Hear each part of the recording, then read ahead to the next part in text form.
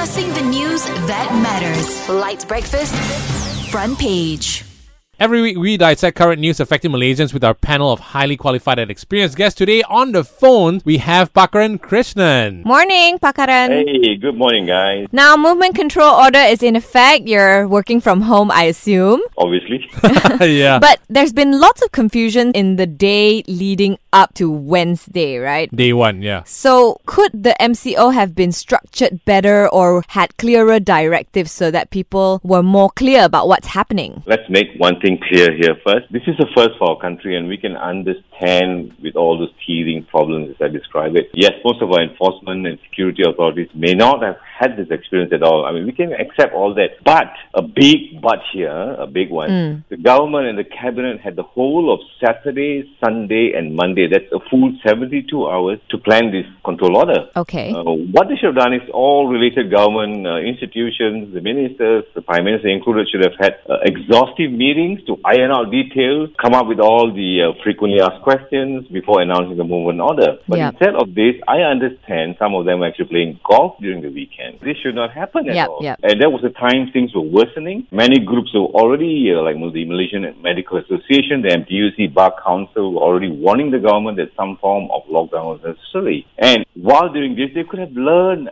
the measures that China, Italy, South Korea and other badly hit European countries took. I mean, there's a lot to learn from them. We missed out in these 2 vital days and we saw what happened. And speaking of days, the announcement happened on Monday. Then the control order came into effect on Wednesday. Why didn't they just go straight into it, and why give the extra day? I can kind of agree with that because the whole thing was new to us. We were going about our lives very normally. We were having fun. We did not know the impact. So to have suddenly announced a lockdown or a control order overnight would have been a bit worse. You know, things would have been a bit haywire. But what they should have done is, after Friday, Saturday, Sunday night, announce that it's going to be effective on Tuesday morning or what. Assure them that everything will be in order. Get your purchases, no panic buying. We'll have time to go and do the shopping, whatever you want. So, and then close the borders before announcing the shutdown, the lockdown or the control order. That could have helped a little bit because people would not have traveled like what they should have tried. Everybody would have remained wherever they are and all measures would have been taken to have order in the country.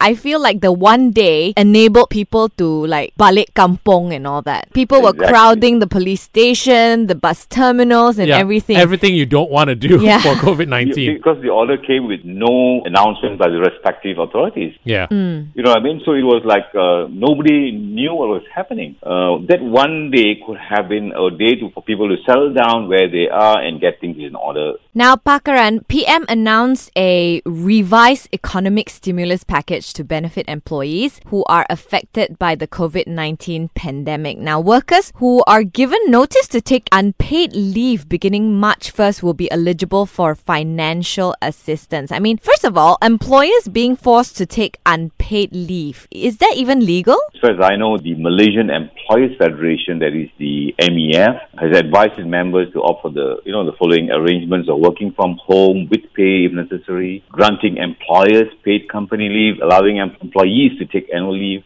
granting employers unpaid leave in the event of no annual leave balance. Okay? This is all fine. But as far as the no pay leave is concerned, I think there's an issue with contracts that they have signed with their respective companies. Okay. There are some clauses which, as usual, pro-employer clauses that allows them to do this. But there are two things here. Let's draw a line here. One is, before the MCO, the government, the Human Resources Ministry says, after the MCO was issued, it says employers cannot force workers to go on unpaid leave. Yes. And they can complain to the ministry. But what about those who were offered these unpaid leaves before the MCO? We had several airline companies, they have done that.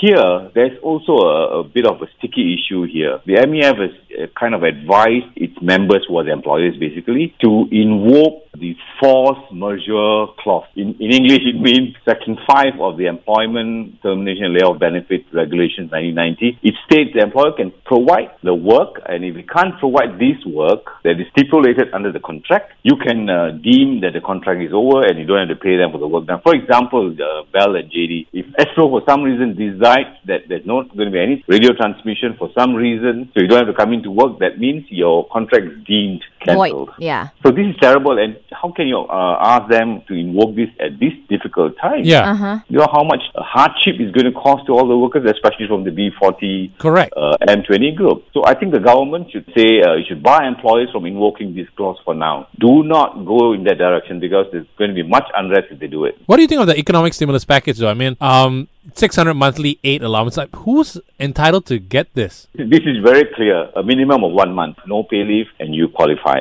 No salary deduction under the CMO. The 14 days, there should not be any salary deduction, because that's what the government says. But don't forget, there's also the employment insurance scheme, or the EIS, Okay. that benefits laid off workers. So if you're laid off for some reason, you are entitled for a 600 ringgit monthly allowance for up to 3 months. So there are options. But the most important is employers should not take advantage of any of this situation. You have made profits for decades. Please give it back to the workers.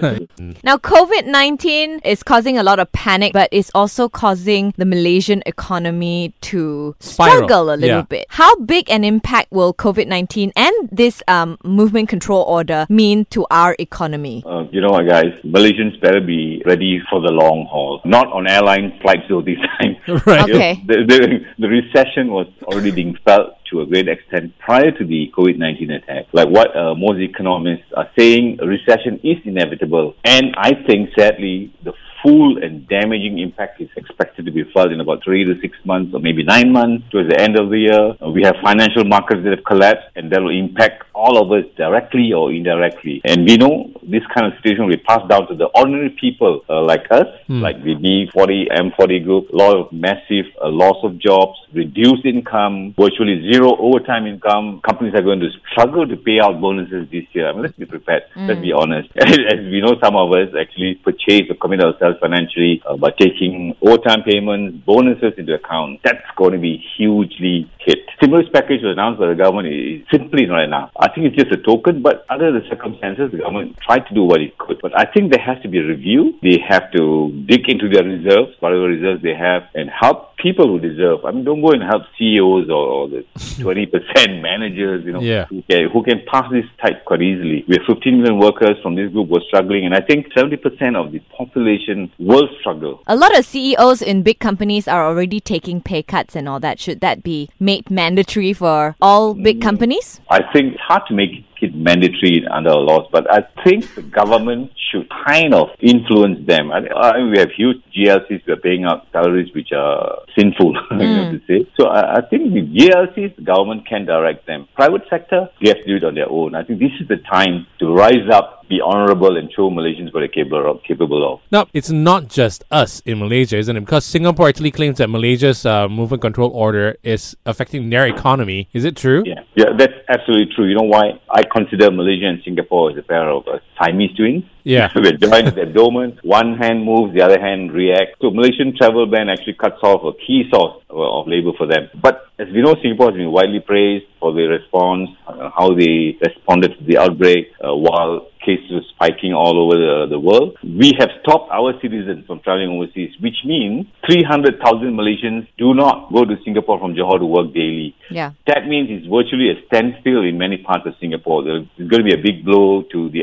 SMEs, which rely on a huge labour force from across the causeway. Yeah. Then you have the disruption of supply of raw materials. You know, they depend quite a bit on raw materials from Malaysia for development. So they will be very badly hit too. But I think they have huge reserves that could, help them tide this difficult moment. Now, with all that's been going on recently, PTPTN has come up to say that loan payments can be deferred for 3 months. Now, we understand also that some European countries have stopped requirements to make payments for mortgages and even rental. Yeah. Even Maybank here is offering its customer assistance. Should this be mandatory for all financial services to help ease the burden of Malaysians affected by COVID-19? Paki, what do you think? Before we go into serious stuff, I think a lot of PTPTN borrowers defaulting on their loan 3 months, 6 months. That's not a big issue for They some of weren't them. paying in the first place, is it? Exactly. Right. But seriously, what the banks have done, something tremendous, something huge for the people who are struggling. But some banks in Malaysia, not all, some have already announced that they are offering to restructure, reschedule financing as well as providing a moratorium on loan repayments. These are among several other measures. But they've not all come out with these announcements. So I think all banks should do their bit. Bank Negara should step in and make it mandatory. They should not only defer payments, but they should also write off the interest for the 6 months. I mean, that will be magnanimous on their part. And it should not only be offered to those who are forced to go on leave or those who are retrenched, but every one of us are going to have our income reduced. So we are going to struggle in some form or the other. So you're saying that if for this to happen, Bank Negara needs to step in? I believe so, because banks listen to Bank Negara quite a bit. They have some, understanding or some regulation. It's going to be huge for the people. I think banks must do it. But how about like for small, medium enterprises and all that are struggling? Can their loans be deferred? And can banks do anything more to help these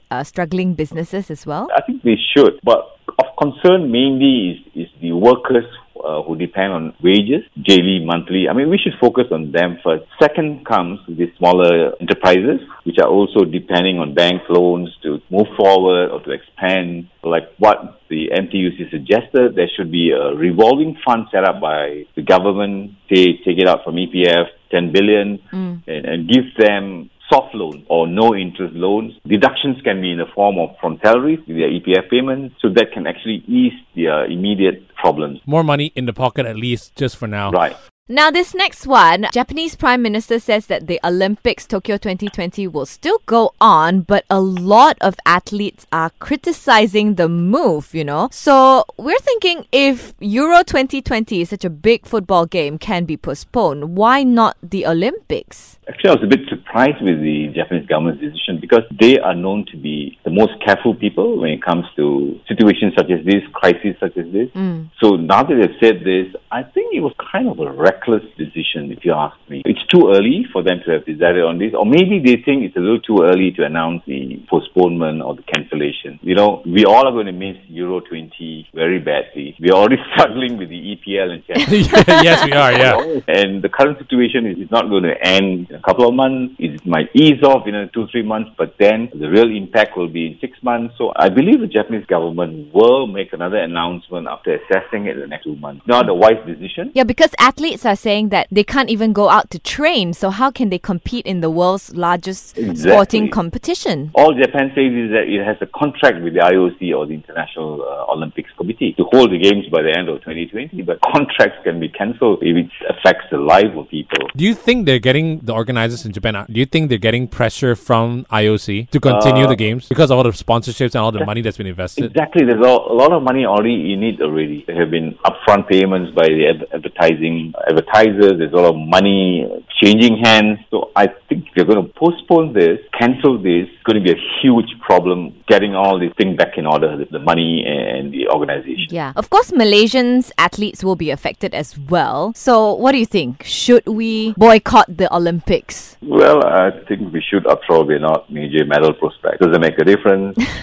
Spend money. I mean, for health reasons, not that reason, but for health reasons, we should stay away. We can save money and won't make a difference to Malaysia. But I have a strange feeling. I think it will be postponed.